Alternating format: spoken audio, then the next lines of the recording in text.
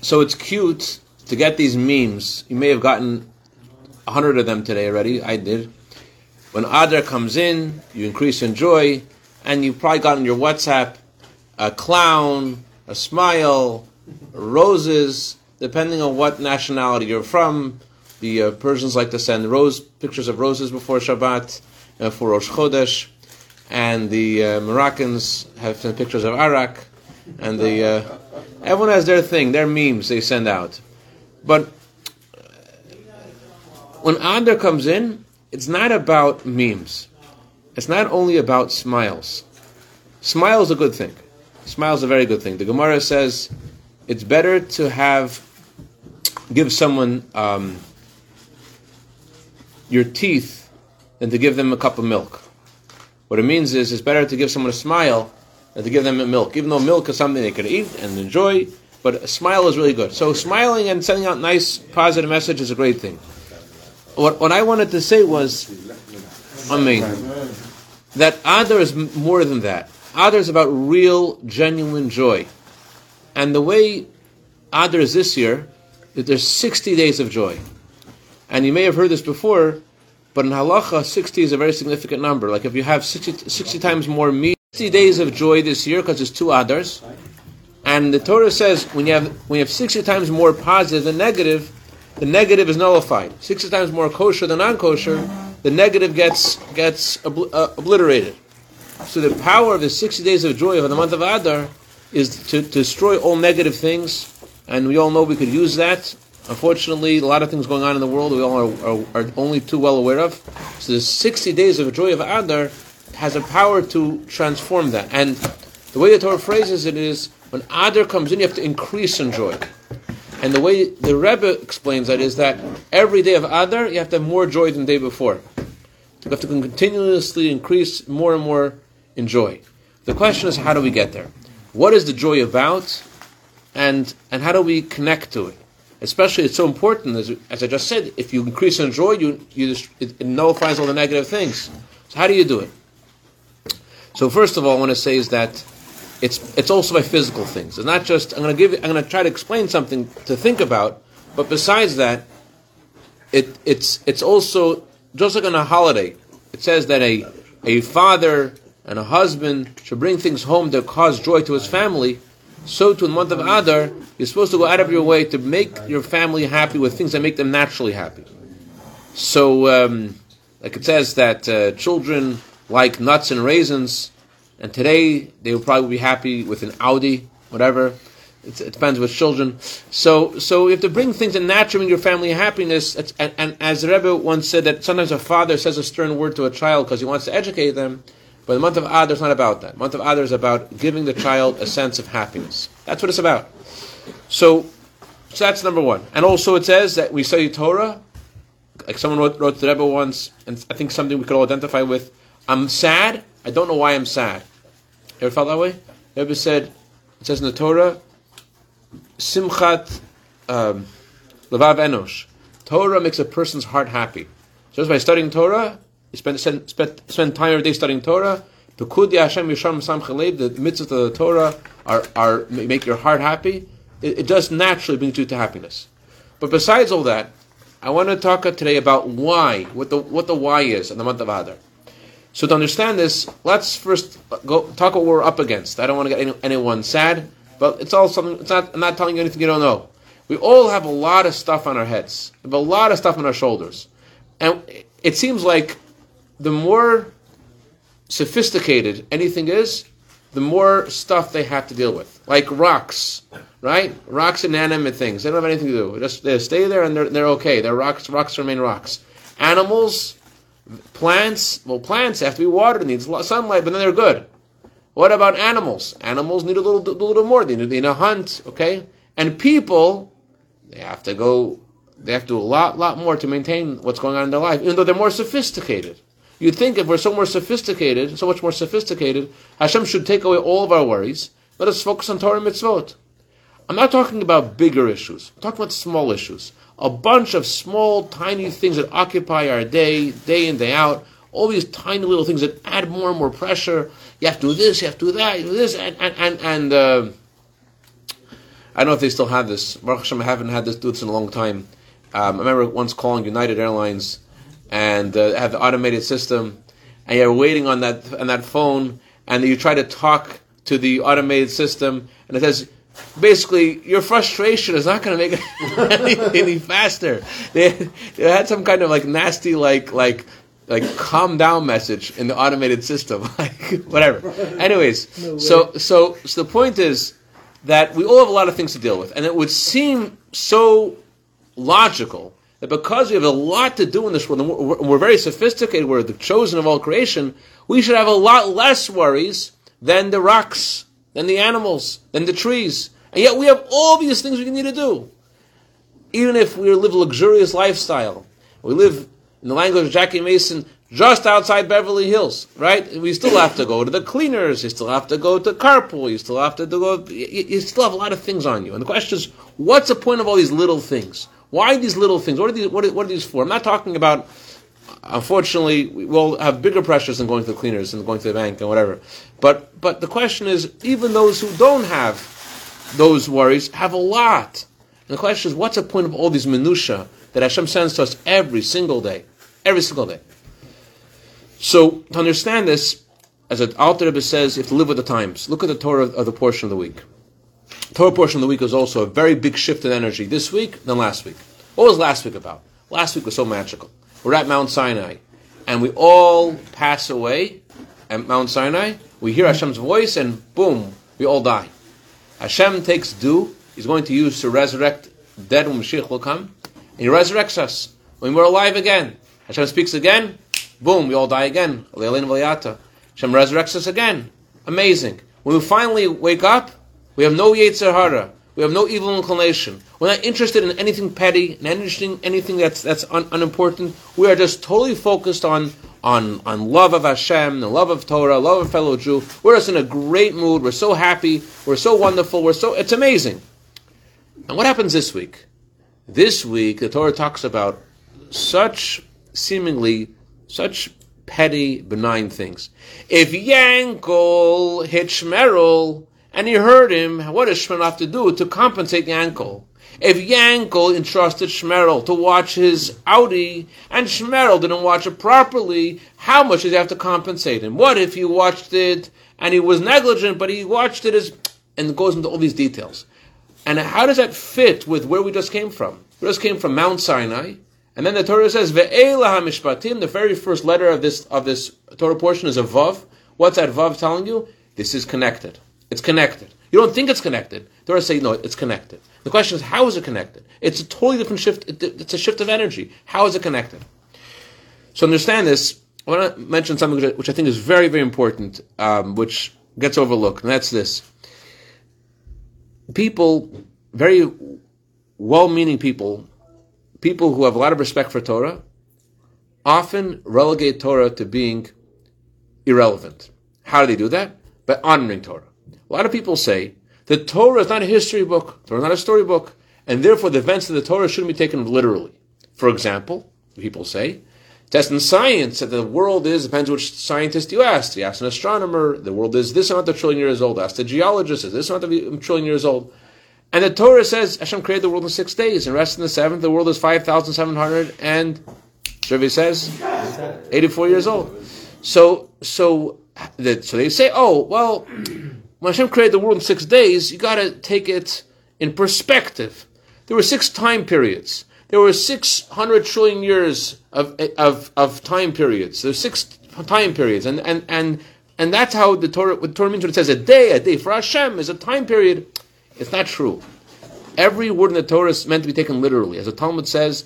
Ein mikra yitznei pshutei. Every verse of the Torah has its literal meaning. If the Torah was meant to be interpreted the way people say, you know what would happen? We wouldn't have to keep Shabbat.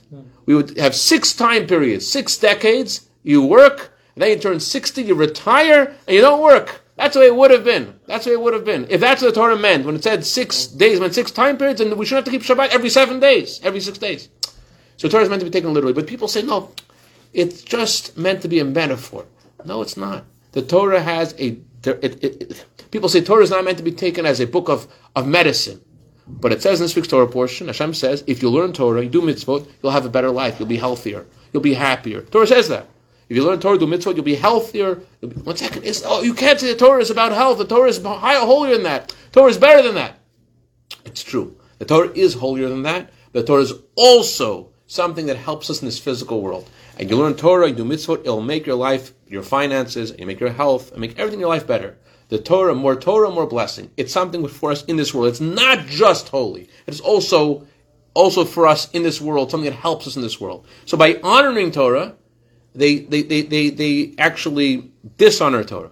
If the Torah is, first of all, it's real. It's real. It's real. What's the number one word in Tanya? Remember in San Diego, they tell you the number one word in Tanya, no more than any other word in Tanya. What's the number one word in Tanya? More than any other word. Survey says, Los Angeles, everyone knows.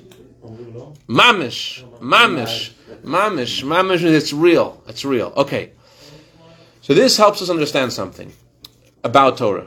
Unlike other religions, lahavdil, let me say it this way. They say the story, I don't know if the story is true, the concept is definitely true. This rabbi is with the Dalai Lama and some other minister at this symposium.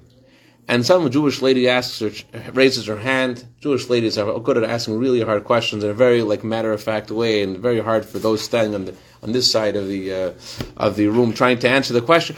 I just want to ask you a question, Rabbi. I like the Dalai Lama, and he seems to be so interesting and so beautiful. What's wrong if I connect with Hashem through the Dalai Lama? What's wrong with that?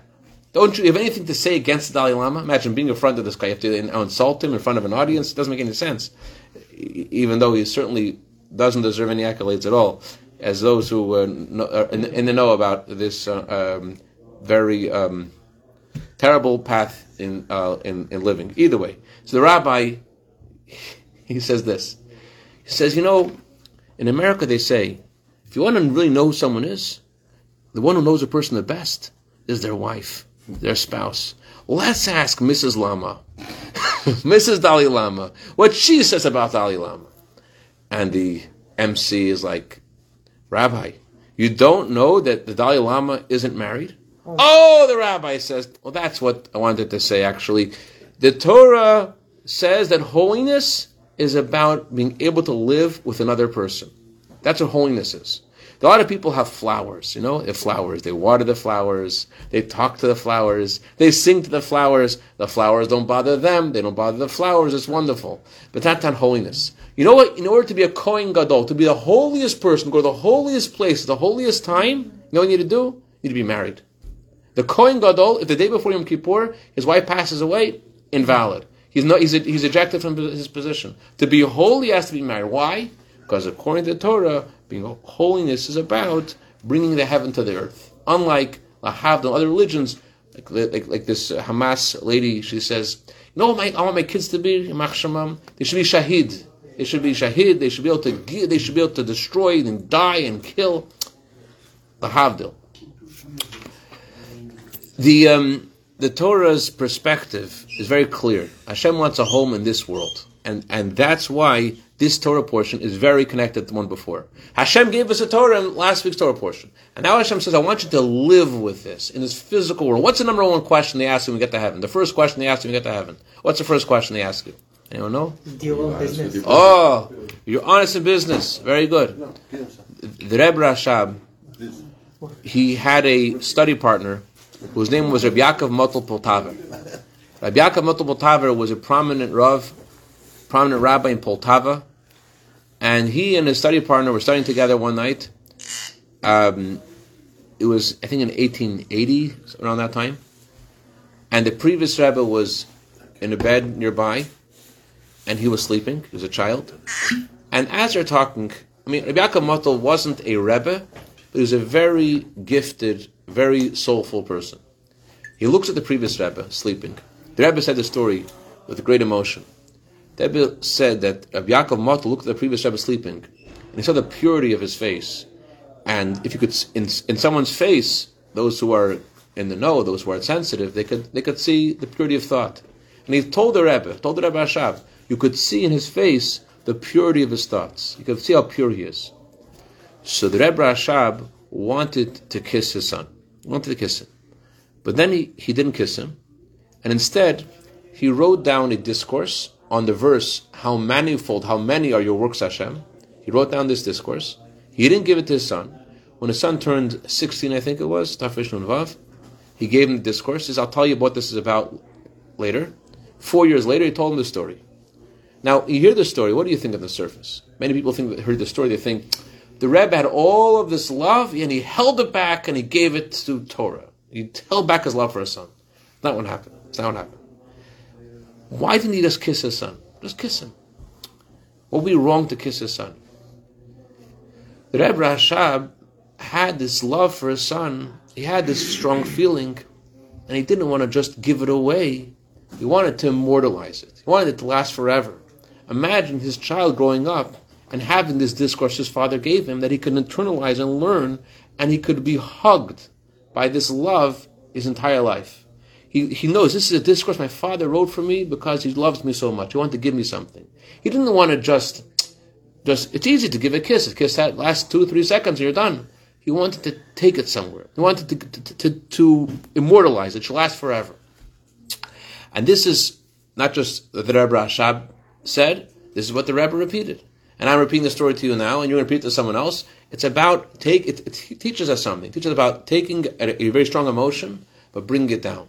And this is a connection. Bringing it down by holding it back a little bit? Not holding it back. Channeling it. Channeling it to have how it has an effect in our lives in a down-to-earth way. Why couldn't he have done both? That's a good question. That's a good question. Away unless you're saying he was holding back. That's why you would think. A good question. The Rebbe once said, I heard the Rebbe, I don't know if this is true. I heard the Rebbe once say, if you don't have the answer to a question, you say a story. So here's a story. Okay. It's honest. My great-grandfather, but not completely, maybe answers the question a little bit. Either way, my great-grandfather once had a dream. My mother's father's father. But he had a dream, and in his dream, he saw that the previous Rebbe gave him a gold coin. And he's walking with this gold coin. He's very happy. The Rebbe gave him this gold coin. He's like so excited. And in his dream, he loses the coin. He wakes up from the dream, and he feels terrible. He doesn't know what it means, but he feels terrible. He goes to the Rebbe, our Rebbe for an audience, and he tells the Rebbe the dream. And immediately, the Rebbe opens his drawer, takes out a discourse about divine providence. I don't know which discourse it was. It's about divine providence. The Rebbe said, this should be the gold coin. This should be the gold coin. So I don't know how this works, but I would say that just like by Yaakov and Yosef, that when Yaakov saw Yosef, who said Shema, he wanted to channel the love to say Shema, it could be that there's an energy there, and he wanted to use the totality of the energy. I don't think that I don't think that I and Neanderthal could understand why you can't do both. But I think that if I was there, it makes sense. Because you give a kiss, then you transferred the energy. You let go. Yeah, okay. They say a story about Napoleon, and Napoleon was once approached by people in his kingdom that the Talmud should be burnt. We should burn the Talmud. Why should the Talmud be burnt? Look at the Talmud, they said. Look at the Talmud. The Talmud has all these laws about going to the bathroom. The Talmud says that even in the bathroom you have to fulfill the laws of modesty. You're not allowed to uncover yourself unnecessarily, only as much as you need to uncover yourself. What a ridiculous thing they told Napoleon. Napoleon, very wise man, he says, look how great their God is. Oh, you can imagine how great their God is? He's so great that he's even found in such a place. This is the difference between Judaism and Lahavdil, all other religions. There's a verse in Hallel, we say in Hallel from Tehillim, Ram al kol goyim havaya, which literally means Hashem is above all nations. Chassidic masters explain this verse to mean the nations of the world, the goyim, they say Hashem is high, Hashem is holy, Hashem is above, Hashem is distant. What do we say? He is indeed infinite, but because he's infinite, he is present and he looks and he pays attention to us in the world. Why? The Avodas HaKodesh says it this way. If you say that Hashem is only infinite, he's not finite, he's only in the spiritual, only in the higher realms, then is he really infinite? Is he really infinite? No. He's not infinite, he's only there, he's not here, he's finite. So that means that Hashem is truly infinite. And what's truly infinite mean? He's not limited to being only in a higher realm. And we connect to this there's a Talmud says, there's one passage of the Torah, the Talmud says a very tiny passage, that the whole Torah rests on. What passage? Called Gufei Torah in the B'chol derchecha da'eu. In all your ways you should know Hashem. In all your ways. Whatever you do, you connect to Hashem. And this will answer our question about Adar. In the month of Adar, the Talmud says that if you have a court case with a non-Jew, with a Gentile, try to make the court case in the month of Adar. Now, what does that mean? If you deserve to win the court case, Hashem decides you're going to win the court case, so then you win the court case any month of the year. Yeah. If you don't deserve to win the court case, what does help you doing the court case in Adar? If you don't deserve, Hashem decides you're not going to win, what does it make a difference? When are you going to do it? The answer is this. The word Adar comes to the word Adir. Adir b'maram Hashem. Adar comes to the word Adir, which means Hashem is strong. Hashem is mighty. So in the month of Adar, Hashem takes a Jew, and it says, you're in a situation where according to nature, something's supposed to happen. According to your good fortune, according to what you deserve, something's supposed to happen. But Hashem says, in Adar, I'm going to lift you up. I'm not going to give you according to what you deserve. I'm going to lift you up above nature, and above what the angels in heaven are accusing you of, and above what the angels are defending you, above all the calculations, and Adir b'moram Hashem, and Hashem is going to bless the Jewish people in a way that's beyond nature, beyond what we deserve. And that's why it's Marbim b'simcha. That's why there's more simcha. Where does the simcha come from? The greatest joy a Jew could have is seeing that God is with him. Seeing that Hashem is with you in what you're doing. There's no greater simcha in seeing that whatever you're doing, you see Hashem is with you. So in this month, because this is a month when Moshe Rabbeinu was born, the whole month, the Talmud says, is simcha. The whole month is full of joy, because in the whole month it's a special school adikah, special merit in this month because of Moshe Rabbeinu that Hashem shows us how close He is with us. And Magid Dvarav Yaakov, Hashem tells us to add in simcha. That means Hashem gives us reason to add in simcha. We see doors open. A colleague of mine, month of Adar, his Chabad center had a foreclosure. It was terrible stuff going on. He wrote a letter to the Rebbe, and the Rebbe said, I can say who it was, I'm embarrassed, he said this very public, Rebbe Per wrote to the Rebbe, and the Rebbe says that you should make an effort, and you go with levavius, put your heart in serving, in doing what you need to do, in the school of Dikah Chadashim, in the months of which have a school, which have a treasure, which have a blessing in them, the month of Adar.